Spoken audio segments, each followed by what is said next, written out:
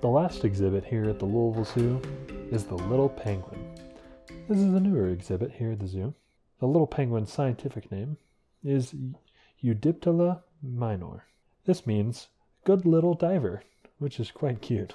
And in fact, it earns the distinction of being my wife's favorite scientific name here at the Louisville Zoo. This is, properly named, the world's smallest penguin, and is known elsewhere as the fairy penguin, blue penguin, or little blue penguin, in reference to the dark blue coloration on its back. They're usually only about 1.5 feet tall in the wild, at the most.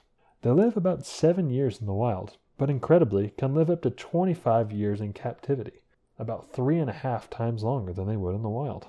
Similar to African penguins, little penguins have been strongly impacted by human activities, although they have managed to maintain a somewhat larger population thus far, in their native home around southern Australia, New Zealand, and the surrounding islands. Like most penguins and other seabirds, they are quite susceptible to oil spills, and are also threatened by loss of habitat and depletion of prey species.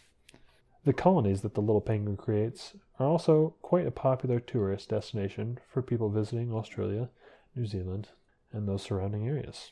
Luckily, finding their home in Australia, there aren't too many predators that they have to deal with, and usually they end up dealing mostly with feral dogs and cats.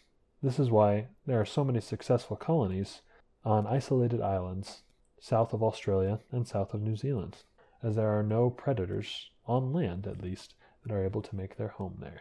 It seems quite fitting here at the Louisville Zoo for our final exhibit to be such a cute and happy bird.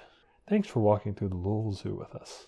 As you make your way back up the island slope here, be sure to stop by the spinning water globe on your way out, as I loved it when I was a kid, as did all the kids who've been to the zoo, and I still like to put my hands on it now and find the city of Louisville as I spin it around.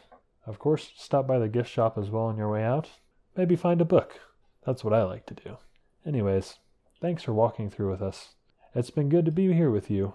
And remember, with Zoo Pals, you never have to go to a zoo alone. Until I see you again.